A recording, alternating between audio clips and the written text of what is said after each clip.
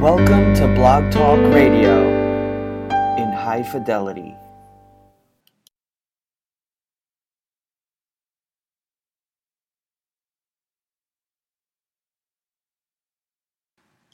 Soulvox Radio presents Evolve with your host, Robin White Turtle Lysne. Hi, this is Robin White Turtle Lysne. The show is Evolve, and I have a very special guest today, Joseph Selbie, The Physics of God. He just finished this book, and it is an amazing compilation, and we'll be talking about that this hour. I'm so excited about it. Welcome, Joseph. Thanks for having me. Yeah.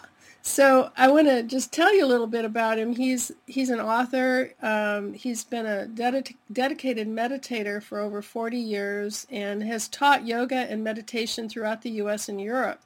He's known for creating bridges of understanding between the modern evidence-based discoveries of science and the ancient experience-based discoveries of the mystics.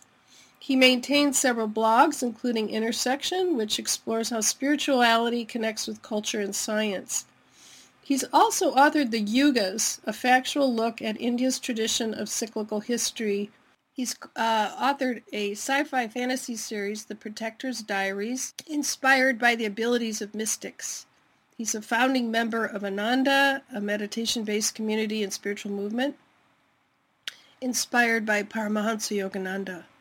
He lives with his wife at Ananda Village near Nevada City. His website is physicsandgod.com. Welcome, Joseph. Joseph Selbie. Nice to be here. Great. So I wanted to talk to you about this book particularly because I was so excited that you're bringing in different parts of physics and connecting it with the mystics. How did you get started researching this book? Because it's quite an undertaking. Well, it's been an avocation of mine really since college days. I was very much into science and had actually planned on having a career in science of some kind or another, but I was deep into it in college. And so that interest has stayed with me. But something else happened in college, which in my generation was not that uncommon. It's that I had a psychedelic experience. And it was profoundly moving. It was, this phrase gets used a lot, and so it might sound a bit trite, but it was genuinely life-changing, because from thereafter, I wanted to try to understand, and most of all, I wanted to experience again this deep sense of connectedness and peace and intuition that I experienced in that trip. And that led me to the path of yoga and meditation. Mm-hmm. And so I've always kept kind of both parts of myself very much alive ever since then. Mm-hmm. And then in the last 10 years or so, I got serious about trying to knit together these two aspects of reality that many people unfortunately think are incompatible. Mm-hmm. But the more I have studied the emerging paradigm of science, and then as in my personal life studied the lives of saints and sages and adepts and mystics, and put those two together, I see very, very clearly that they support each other, that there is no difference. You could say that the underlying assumption of my book is that there is and can only be one reality. Mm-hmm. Can't be two realities. There can't be science's reality and religion's reality. They're both just looking at the same reality in different ways. Mm-hmm. Mm-hmm. So I was captivated by that kind of understanding and wanted to find the particular parts of physics especially, but science in general, that supported what the mystics were describing directly. And that's really the essence of the book. Uh-huh. That's fascinating. Well, I find that true in energy medicine as well. To me, quantum physics explains energy medicine really well and psychic phenomena. So I'm right with you here. In the first chapter, you talk about the religion of science. Can you explain what you mean by that? Well, I started there because there are a number of people who are reluctant to look into any kind of spiritual teachings or spiritual practices because they're mostly convinced that science has ruled out any possibility of the various claims of science, various claims of religion being true, life after death, miracles, personal transcendence, and more. They are persuaded by what they think is science. But in fact, science isn't a monolithic institution that has a certain set of beliefs, certain set of convictions about reality. Mm-hmm. Science is just a method of making discoveries. And then those discoveries are interpreted by not only scientists, but all of us. We all have a perfect right to look at those discoveries and say, if we put those together in this way, it suggests that reality is like this. Mm-hmm. But there is a kind of a hard core of scientists who are generally lumped together under the banner of being scientific materialists. Mm-hmm. And they really believe that everything that is or ever will be is the result of matter and energy interactions, and that there really isn't anything else. If it isn't measurable by today's instruments, then it doesn't exist. Right. And that the things that can be measured, energy and matter, have to be the explanation for everything else.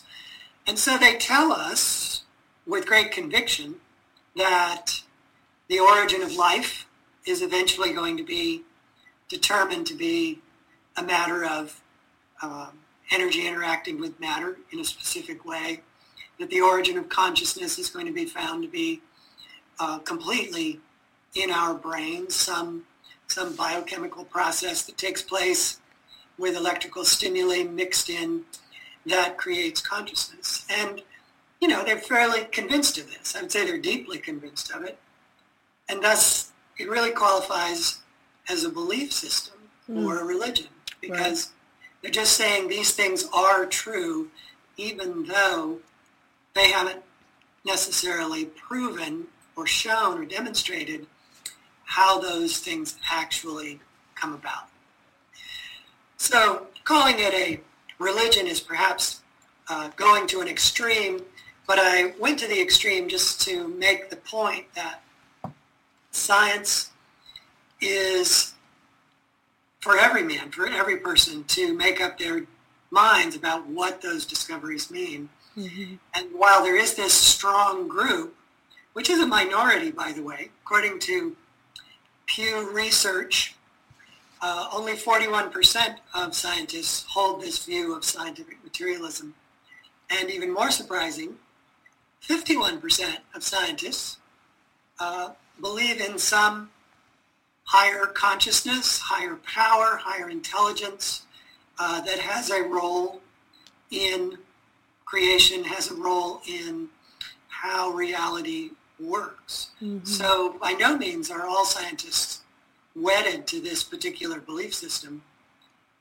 And there's plenty of room, plenty of discoveries in science, in the process of science, that emerge from the process of science, that actually easily support the claims of religion. Mm-hmm. Mm-hmm. And those are you would say are the scientific materialists who really want to quantify everything right down to the cell level. Well, they are what's known as reductionists in their approach, and that's kind of goes hand in glove with the scientific method. It reduce things down to the smallest components, and then you look at how those components interact, whether those are medicines in a cell or atoms in a particle accelerator.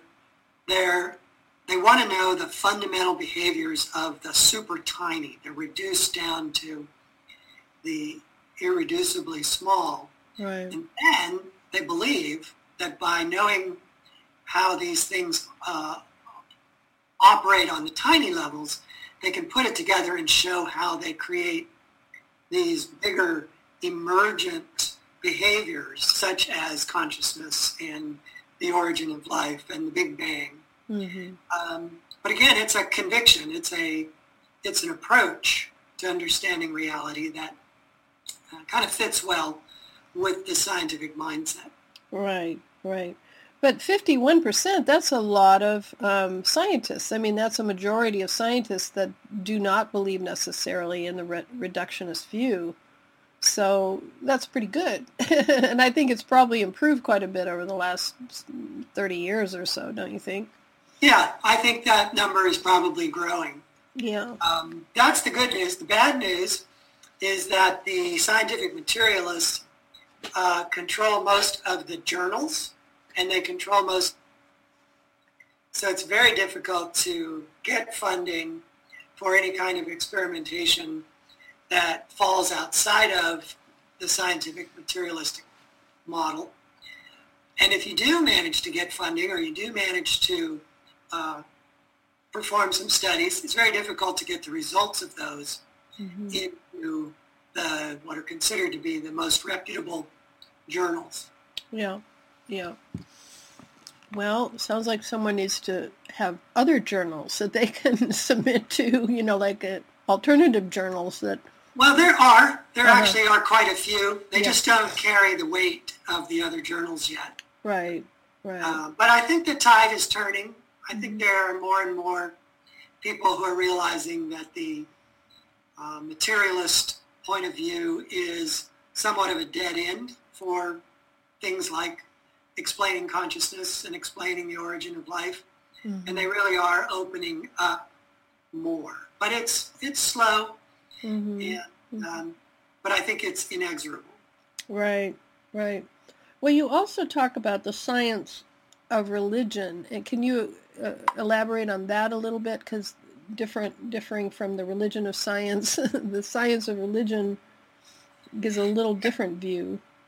Yeah, what I wanted to do there was, whenever you use the phrase religion, you're comparing science and religion, the religion part of that phrase is very fuzzy in people's minds. Science seems exact, where religion seems like it could mean just about anything, and I think that that's true. It can mean the tenets of religion, it can mean dogmas, it can mean rituals. But what I wanted to really compare were the actual direct experiences of the saints, sages, adepts, yogis, monks, Tibetan monks, Zen monks, monks and nuns in the Christian tradition. All of these more inward practices that are part and parcel of most religions don't necessarily rise to much prominence for the average person when they think of religion. They kind of think of those people are this very fanatical, odd minority who take it too far. They take religion to an extreme. But it's really only when you study what they say is the results of various spiritual practices like meditation, like devotional prayer, that you begin to see the commonality across all religion. Mm-hmm. I like to state it in a simple formula, which is those people who, through discipline and determination, who can sit perfectly still for long periods of time and who take their minds inwardly and become completely absorbed in non-physical, non-sensory things, such as, focusing on subtle energy in the body, focusing on the movement of energy in the spine and nervous system, going with their attention deeper and deeper into non-physical realities. They inevitably, it's law-like that when a person becomes perfectly still and totally inwardly absorbed, they have transcendent experiences. Mm-hmm. Mm-hmm. These transcendent experiences can be light, can be love, can be peace, can be other realms, can be heavenly realms. But if you read the lives of all of these saints and sages who have had transcendent experiences, then you see the real science of religion, and you see the real common foundation to all religions. Right. Well, and Sri Yukteswar certainly talked about that, and so did Yogananda, and many others have talked about, meditate and you're going to get there. Here's, I know even Amma, she gives you a mantra, and if you do the mantra, you said, do the mantra. These are the things I ask you to do, the mantra, and do it every day, and, here you are, and donate to the poor, like give of yourself, So, but the main thing is meditation, in all of them, even in the Christian mystics, those that transcended things like Saint Teresa of Avila. She had ecstatic experiences in devotional prayer. So, yeah. And she was basically meditating without calling it meditation. Right. They sit at their prie-dieu and try to become as still as possible and increase their devotional zeal through prayer. Mm-hmm. But and that points out the kind of truth of this science of religion, and that anyone who practices it, even inadvertently, and by that I mean, in particular, people who have near-death experiences. Mm-hmm. They didn't intend to become perfectly still and completely inwardly absorbed. Right. They did. Right. And when they did, they started to have transcendent experiences. Right. I love what you wrote about the near-death experiences and all the quotes that you had there. As we talked before the program, I had a near-death experience when I was 17, and most intuitives that I know have had one at some point. I took a private survey one time in a psychic fair just to see how many of you guys have had a near-death experience, and every single one of the psychics in the room had raised their hand, and I was really fascinated by that.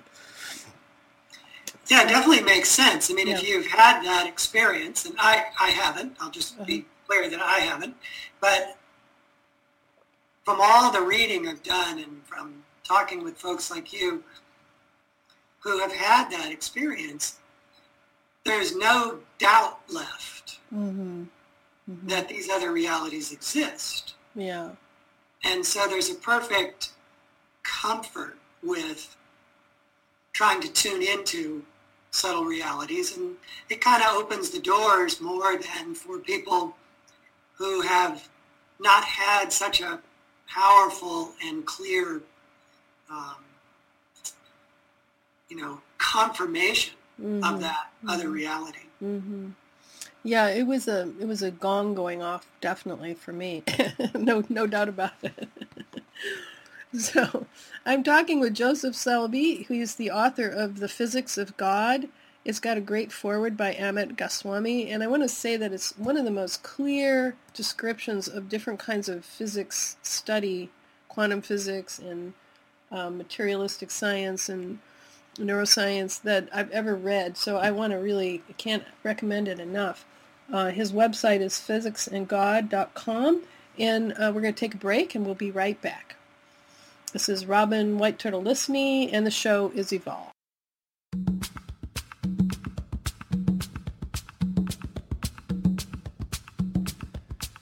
Hi, I'm Robin White Turtle Lysne, and I'm glad that you're listening to my show Evolve.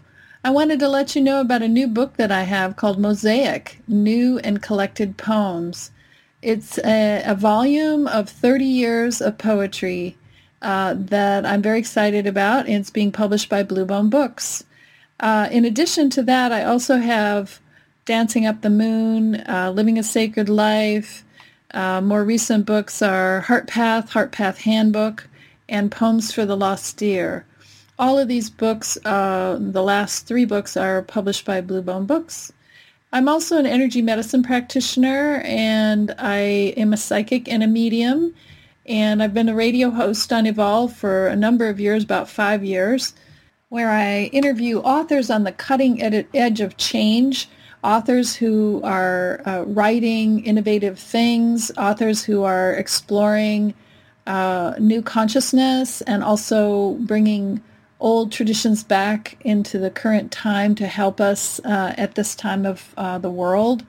And now we'll go back to the show.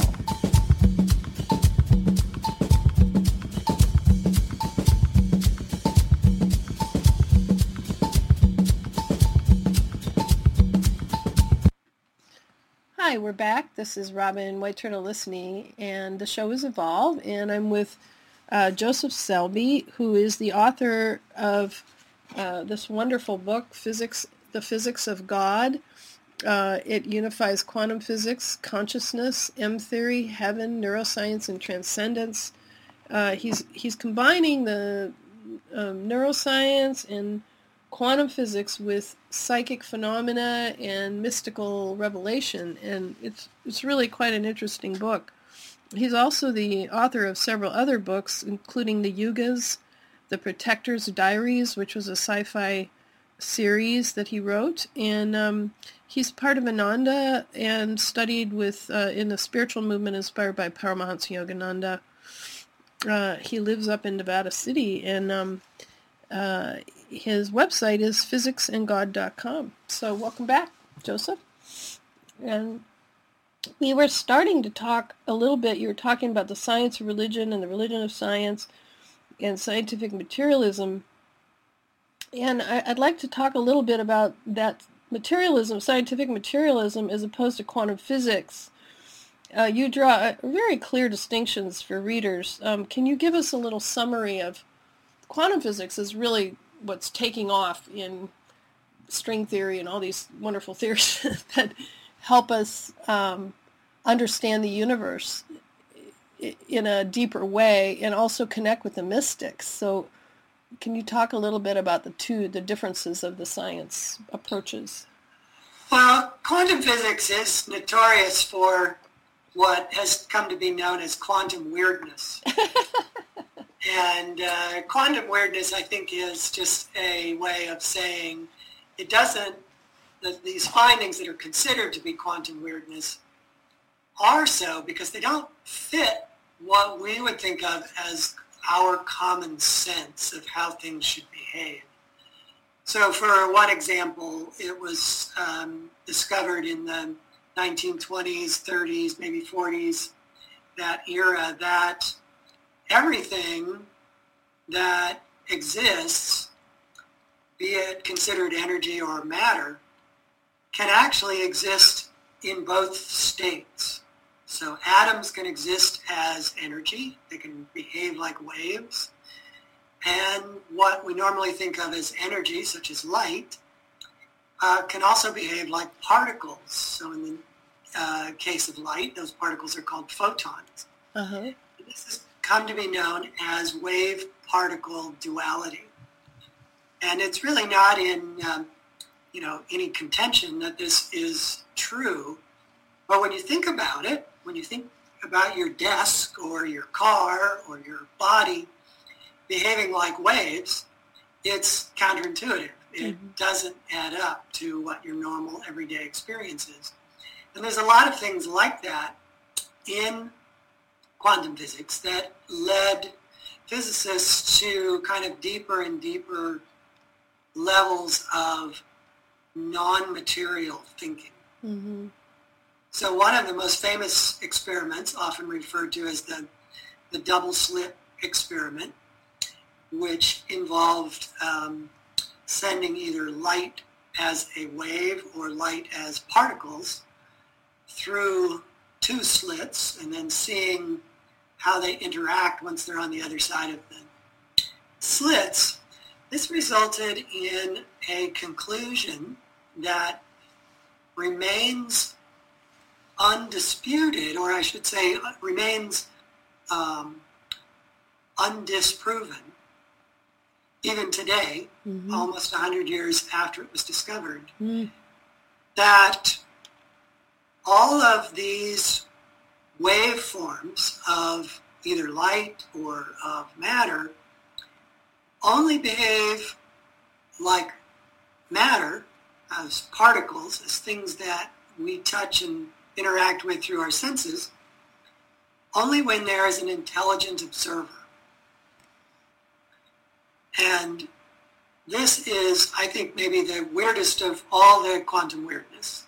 It's basically saying if no one is around, then everything that we think is an enduring physical presence actually reverts into a energy wave form. Using the old saw of if a tree falls in the forest and no one is around, does it make a sound? Quantum physics says if there's no one around, there's no tree, there's no forest, there's nothing. Yeah. So this is kind of profoundly disquieting. Right. And when people first encounter this, they think, these guys just have to be crazy. They've done too many experiments. They're too abstract. This can't possibly be real. But this basic experiment has been conducted over and over and over again. And it remains a conviction of quantum physics that in order for matter to behave like matter, there has to be an observer. And so this set a lot of those physicists, those pioneering quantum physicists, down the path of trying to understand why. How could this possibly be the way reality works? And many of them came to the conclusion that there has to be another layer of reality that is more fundamental than matter and energy, which they just simply referred to as consciousness. Right. And that consciousness is something that is omnipresent. It's everywhere. It's not just in our brains. And that consciousness is the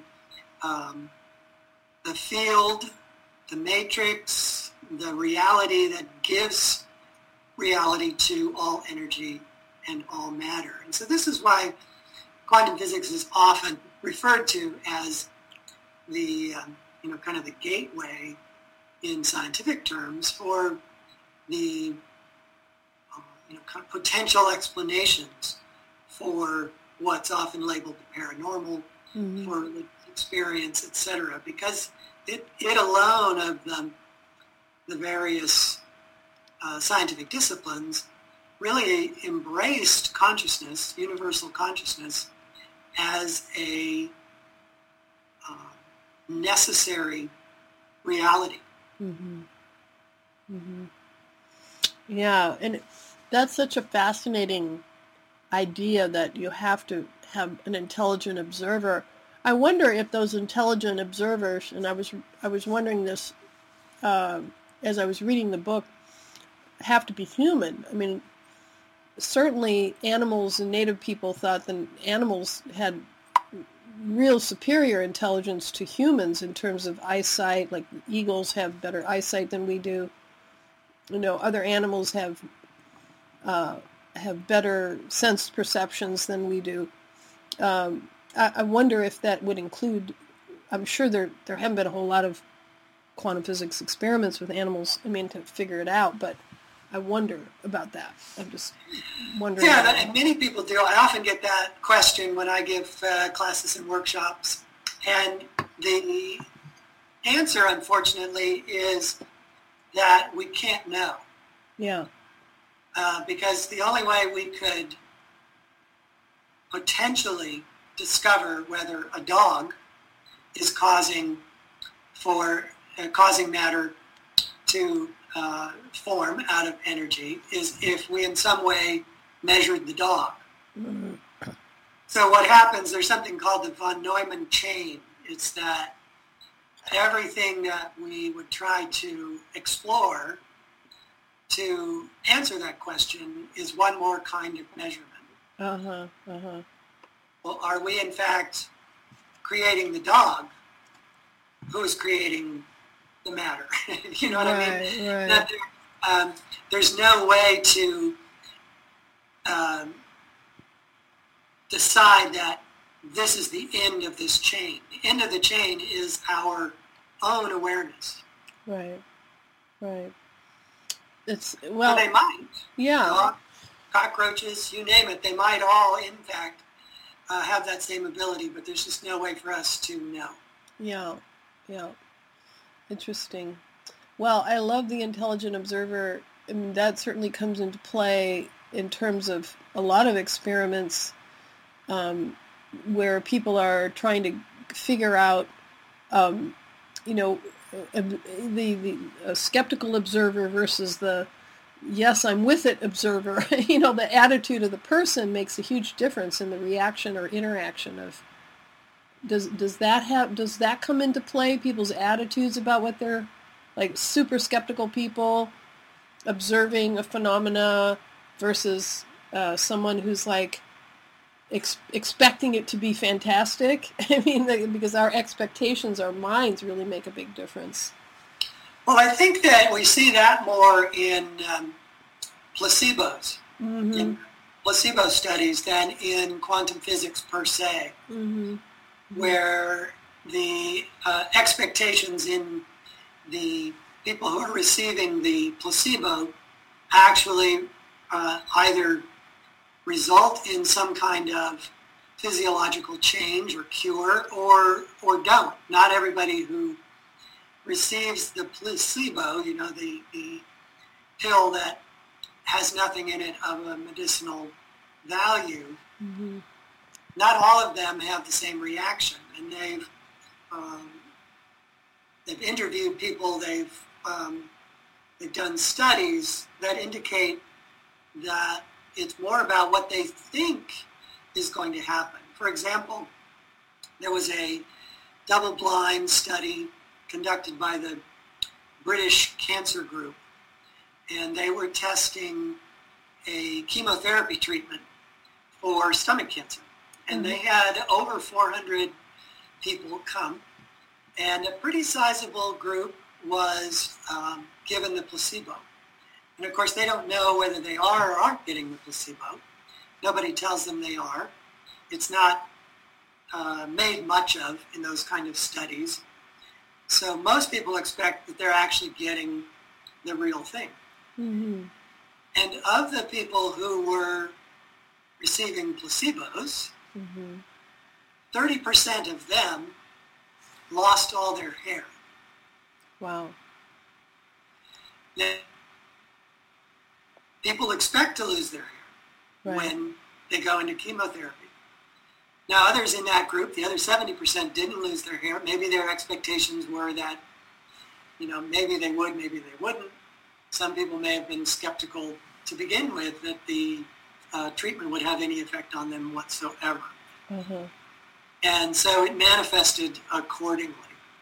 But our minds are tremendously powerful in terms of their effect on our bodies. Right. It should certainly. They certainly are. Our minds really do create our reality to a large extent. It's my experience anyway.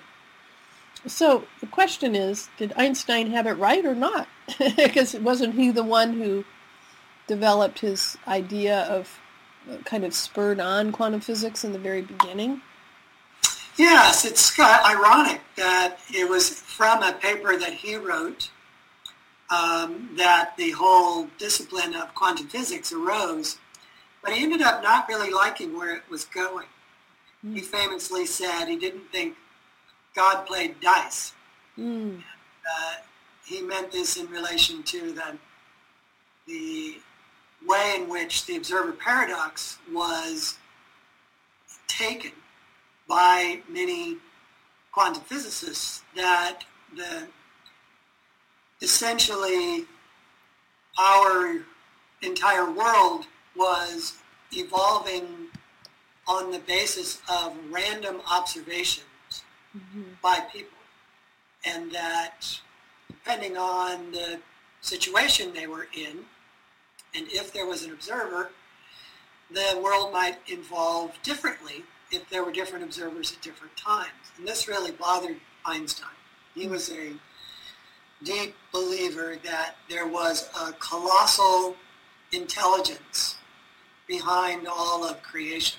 Thus, he did not think that colossal intelligence, God, would create a random universe, that he felt that there was an order to how things manifested. Mm-hmm. But in his lifetime, no one came up with a solution that allowed for that. Quantum physics really seemed to rule out the possibility that matter had some predetermined form before it pops into the form of matter. And according to quantum physics of the time, that wasn't true.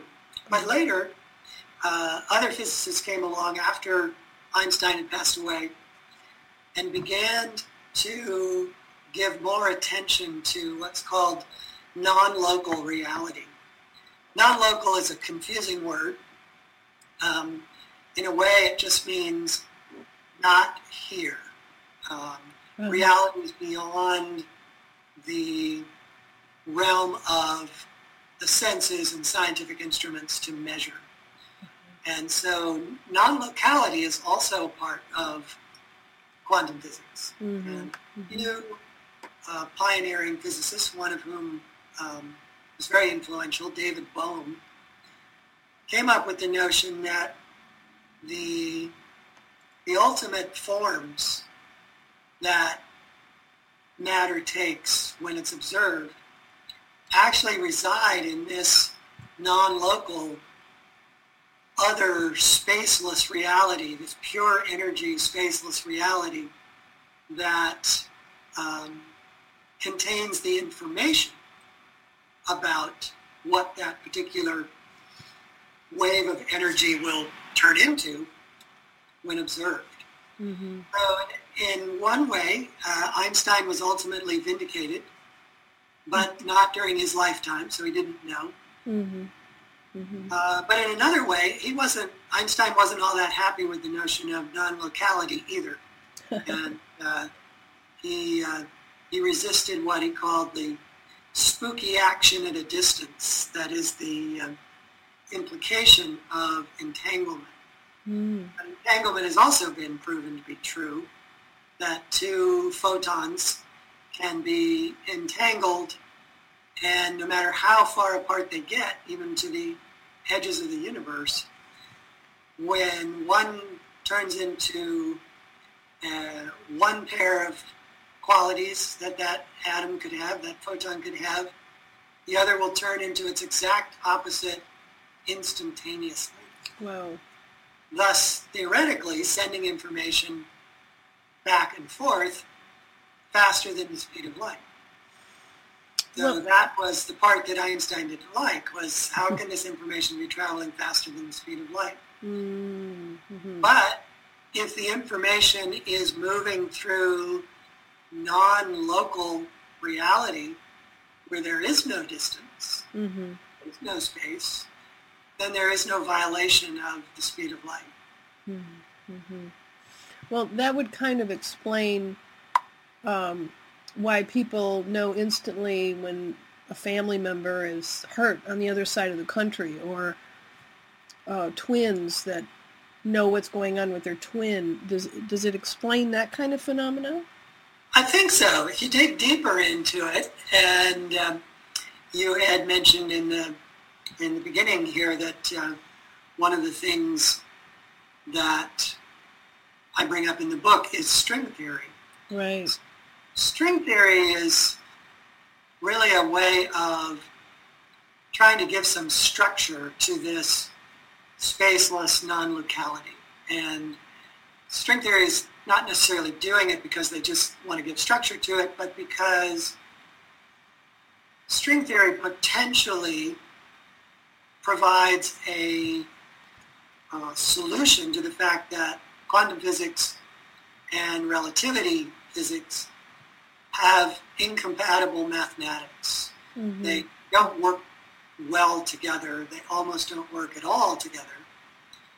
And yet it's clear to everyone that there can only be one reality. So there must be an explanation for why these two very important, very well-known disciplines don't work together. And that is, in a way, the birth of string theory, that it posits that there is another realm altogether, Right. non-local realm, that can explain the disparities between these two disciplines. Right. Right. And in the course of defining that non-local realm, they opened up the possibility of there being information existing in the non-local realm, which they call the bulk. Mm-hmm. I call it the energy verse because I think bulk is the worst word that physicists have ever come up with to describe something like that. It comes from the term the bulk of reality. So this realm of energy is so vast that it makes up the bulk of reality. And it's so vast that entire other universes, in fact, virtually an unlimited number of other universes can exist in this other realm, this energy verse. Mm. Well, and bulk is such an unpoetic word. They could have come up with one that's a little more elegant. Yes, it doesn't really explain much. But let me just connect a dot there for you because I started down that path in response to your comment about does this explain how psychics and others can instantaneously know something, even though that person might be on the other side of the earth. And what string theory, and particularly M theory, which is a version of string theory, have begun to describe. They describe it in mathematics, and then they try to put it in words, and they have to use forms that we're familiar with to make any sense of it.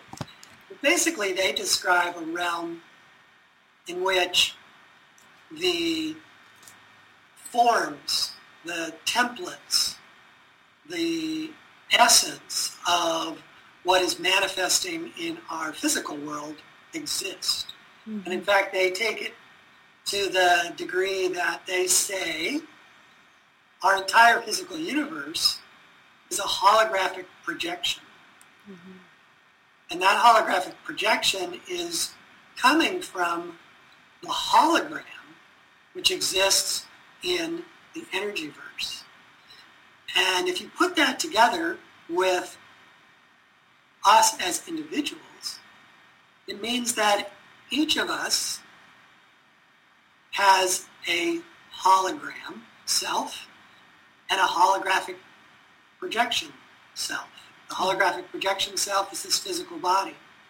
But the hologram self exists in this realm of subtle energy, always. And that this subtle realm of energy is really where we experience our intuition. where there is no distance, where there is no space, Right. where there are no limitations, that you can heal yourself, Right. you can heal others, you can read the thoughts of others, you can look at the past and the present and the future of yourself and others, because where there is no space, time doesn't behave in the same way it does here.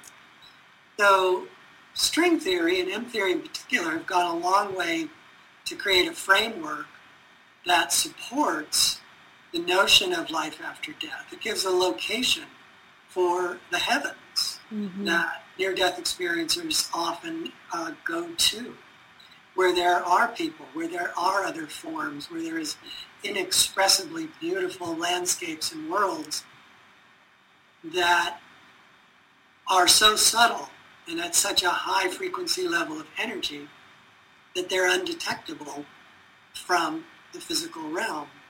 But M theory provides a way in which to understand how they could exist, because all the energies in the energyverse are much higher frequency than the energies that we're able to measure in the physical universe.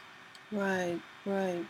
Well, yeah, from my perspective as a medium and psychic, what I experience is almost a grid work, which goes along kind of with string theory. It's like a grid work that Alex Gray has some marvelous paintings that show the grid work that he did from psychedelic experiences that he had. And what I experience when I'm communicating for someone or looking for information is this grid work that's out there. And it's like the information comes through the grid work. And it's fascinating to watch it, from an intuitive level, to be in those two worlds and see, oh, here comes the information. It almost comes down little tubes, or it comes instantly. There's no, it comes within, 15 seconds of them asking the question. So, which is pretty quick when you think about it. It's faster than you could dial a phone. So it's pretty interesting how that stuff works. And I'm always kind of in awe of it. It's just like, oh, look at that. There it is. So it's really interesting to hear the physics theories behind what a lot of us do to try to support other people's understanding and our own understanding too. So I want to come back and talk more about heaven as a hologram, because that was a really fascinating chapter for me. And we'll be right back. I'm going to take a little break here. We're talking to Joseph Selbie, who is the author of The Physics of God, which helps to understand different unified theories of science and religion. And this is Robin White Turtle Lysne. The show is Evolve, and we'll be right back. Evolve, nurturing the new in consciousness, the arts, and culture, with your host, Robin White Turtle Lysne. Evolve brings you people and ideas on the cutting edge of change, opening the shells of the past to move our culture into the now. We are all in great need of sustainable ideas for change. Evolve brings you the wise, the foolish, and the heart-based to help us meet the challenges of our times. Join us the third Thursday of the month at 2 p.m. Pacific Time for Evolve.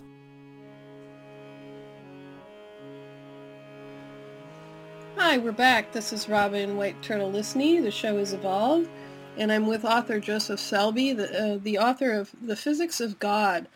This is just a fascinating book, done so well. It's complex.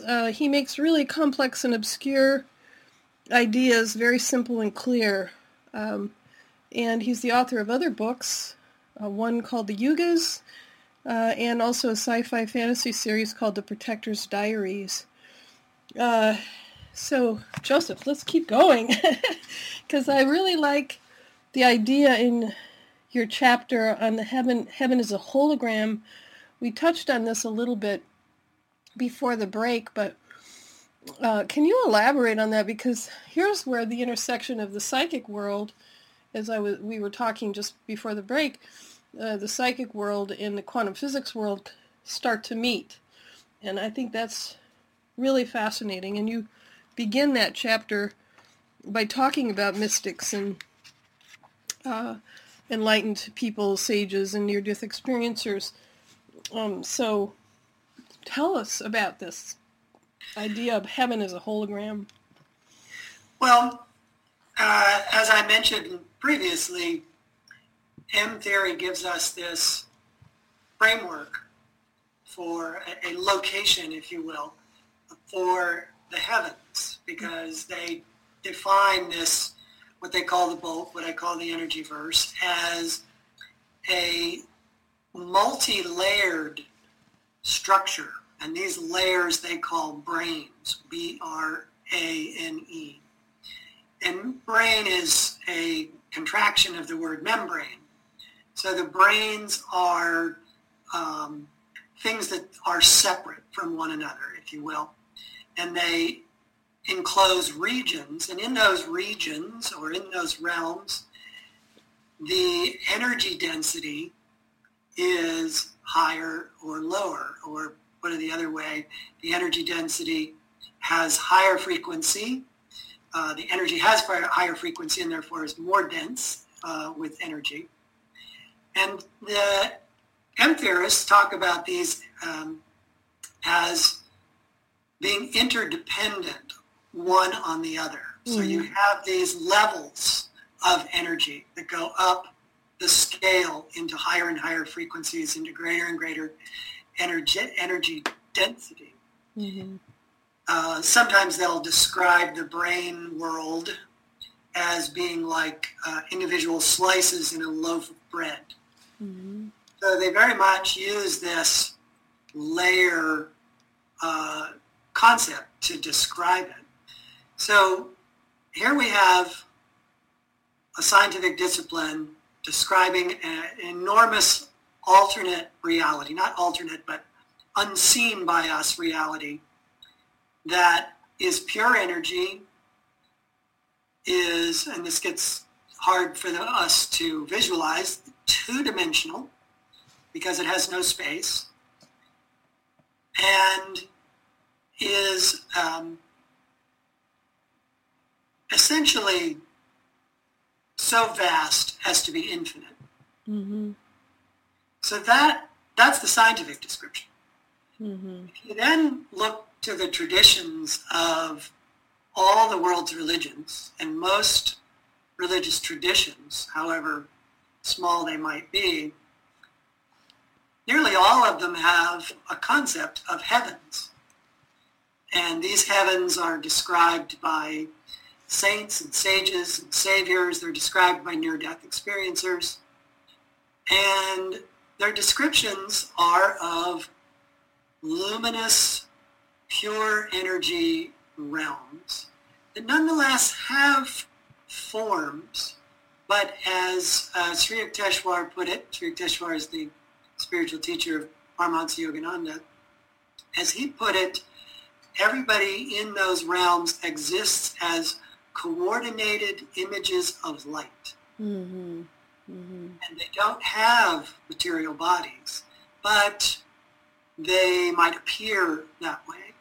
So also what is described by, again, many saints, sages, near-death experiencers, is that heavens have levels, that there is a lower level of heaven, sort of the first rung, if you will, of us learning and growing through incarnations and achieving higher and higher levels of heaven as we advance.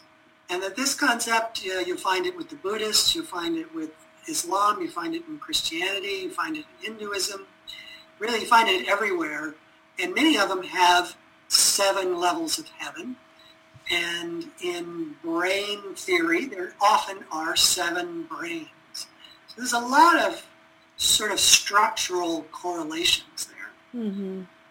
So starting with that as a kind of a foundation for what I'm about to say, you also have the notion I mentioned just before, that all of the physical universe is a holographic projection from this brain world. Now, M theorists and string theorists in general suggest that the hologram information in the energyverse is simple.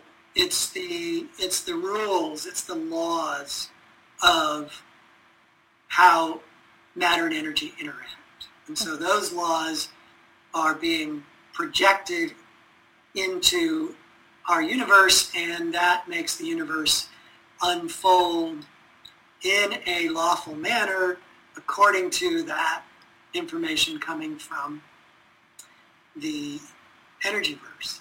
Other physicists, such as David Bohm, suggested that there's more to it than that in this energyverse, that there are kind of elemental forms, like shapes, a little bit like Plato's theory of there being perfect forms that then manifest in the physical world. But I think both of those, either the laws or perfect forms, aren't enough to explain how our physical universe can be continuously created. So the notion of a holographic projection is it never stops. Right. It's not as if the holographic projection just started the Big Bang and then the projection goes away. The notion of a holographic projection is it is a continuous. It's like a movie. Right. So if it's more like a movie and less like a bunch of laws being sent from that energyverse, then there has to be a very complex hologram that is that movie in film form, so to speak, before it's projected into three-dimensionality. So if that's the case, then the leap I made is that there is a perfect match to our physical universe in the energyverse that is the ongoing movie template for what we experience here. Yeah, and, well, go ahead. The connection, just to finish it, so then the connection to your question about how that ties into psychic phenomena and ties into our own abilities that we have to, like manifest the placebo effect, is that our minds affect our own hologram. And the moment anything in our hologram changes because of our thoughts, it instantly manifests in the physical. Right. And this can explain how, instantaneous physiological changes can take place, instantaneous healing, even longer-term healing where the normal means of healing are not apparent. What often people think of as miraculous healing can take place because the mind of that person changes their own template, their own other self, energy self, in this energy verse, which you can also think of as the astral verse, the astral regions. And the instant it changes it in energy form, that is then holographically projected into physical form.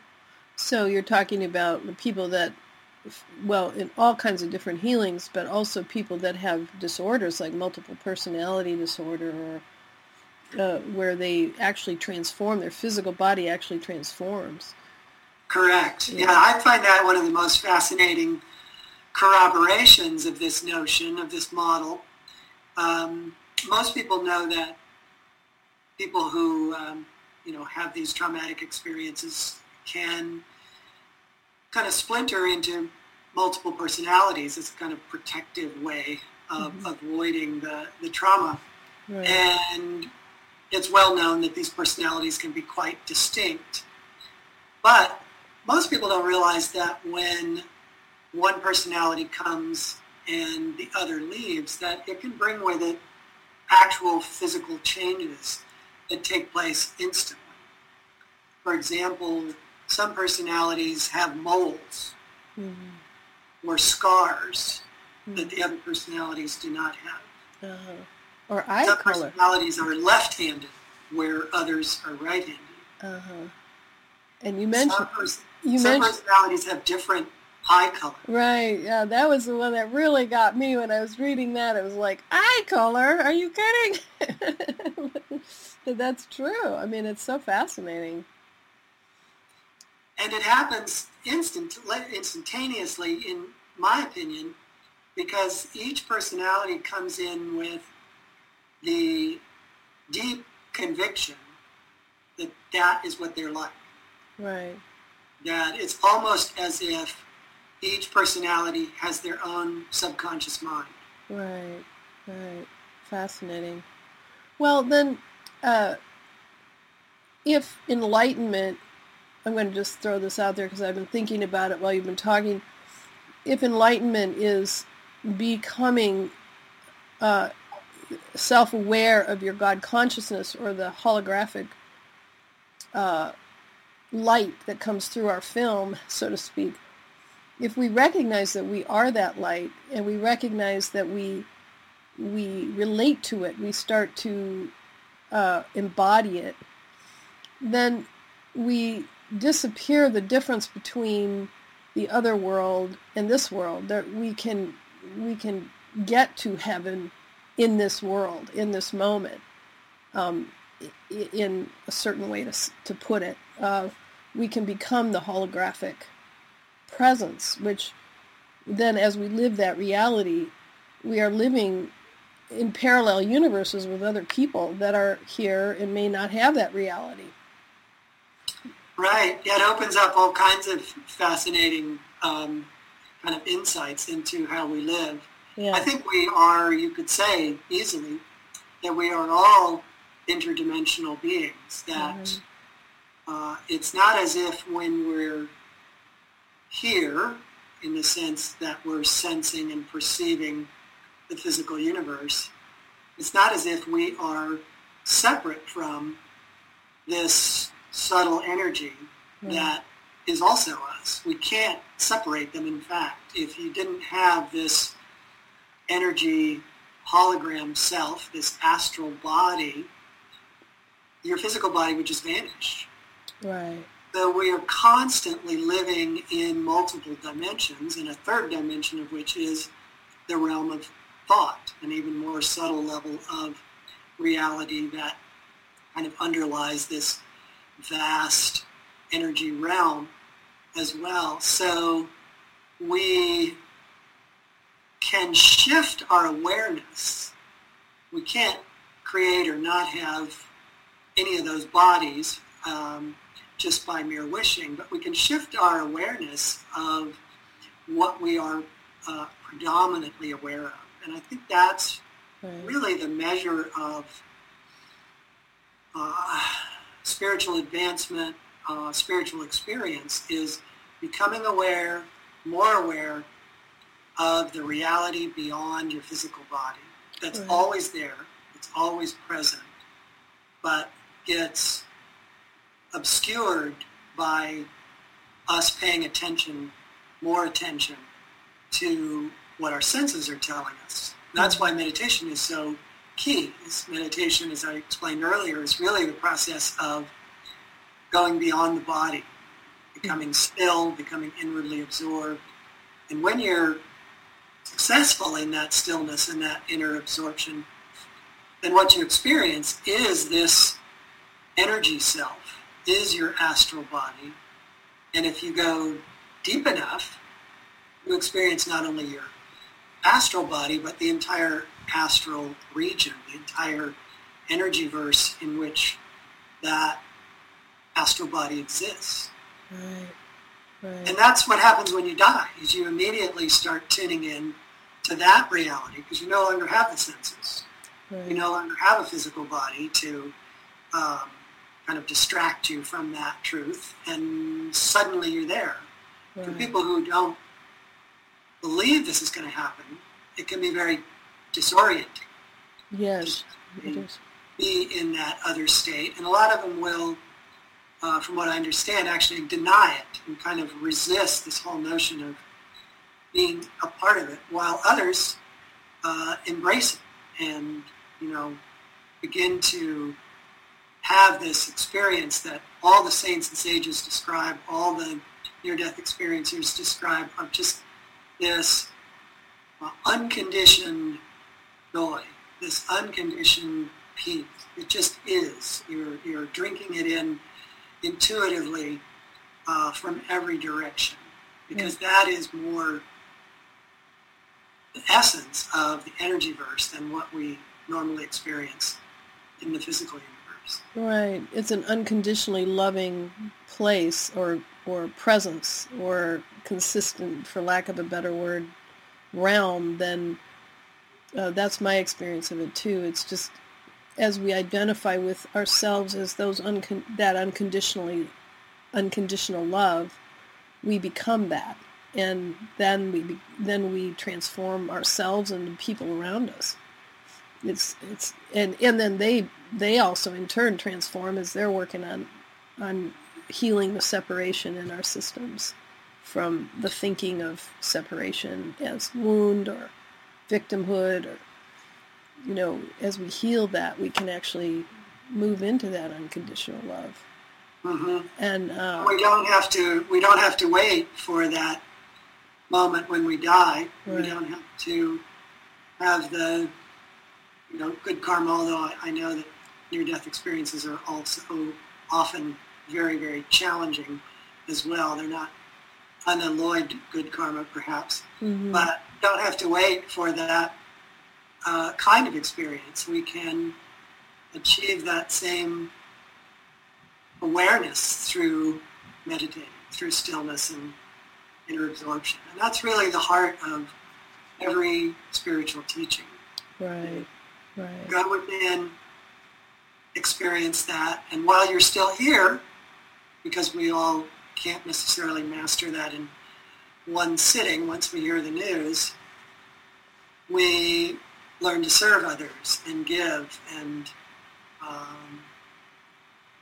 which is kind of foreign to people who haven't had that experience. One of the keynotes, I'm sure you know, of people having had near-death experiences is they come back and they say, well, there's nothing else I should be doing except helping others. Right.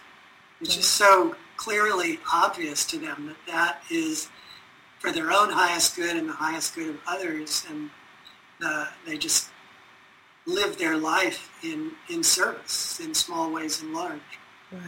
Right. That's absolutely true. Oh, this has been so fascinating. So to close, do you have a favorite quote? It could be from anyone, actually. It doesn't have to be just Yogananda or Sri Yukteswar, but is there a particular quote that you have a lot of quotes in the book that are just wonderful, that really give people a sense of what you're talking about, both in near-death experience and from the mystics and from the physicists? Is there one that you really want to share with our audience? There's so many. One of my favorite from a physicist is that matter is the invisible organization of energy. Mm-hmm. And that invisible organization is coming from our hologram, coming from our own thoughts that are shaping our hologram. So many quotes that are I have hundreds of favorite quotes, so it's hard to pick a favorite. But maybe I'll leave you one with it that's intriguing. Is that in the Bible, Jesus says, "We are gods." Right. We are so much more than we know when we live just in the confines of our physical bodies. That's right. We are truly unlimited. We are children of God, and the more aware we become, walking up this ladder, climbing this ladder of becoming more aware of our subtle energy, becoming more aware of our thoughts, leads us ultimately to becoming aware of our unity, our oneness with God. Yes, absolutely. Well, it's been fascinating talking to you about this book, and I highly recommend it. It's called The Physics of God by Joseph Selbie. He's just given us quite an understanding of the complexity of the quantum physics and consciousness and M theory and neuroscience that's in this book, and there's so much more because of there's so many wonderful quotes and understandings of multiple personality disorder and near-death experiences. So anyone interested in this topic, I highly recommend it. So Joseph, thank you so much for spending time with me today and talking to our audience about the physics and God. I appreciate it. My pleasure. Let me just toss in that if anybody's interested in going any deeper, you can go to my website, www.physicsandgod.com. And you can see events that I have, and there's an online course in there that people might be interested in if they want to go much deeper. Yeah, sounds fascinating. Well, thank you so much. This is Robin White Turtle Lysne, and the show is Evolve.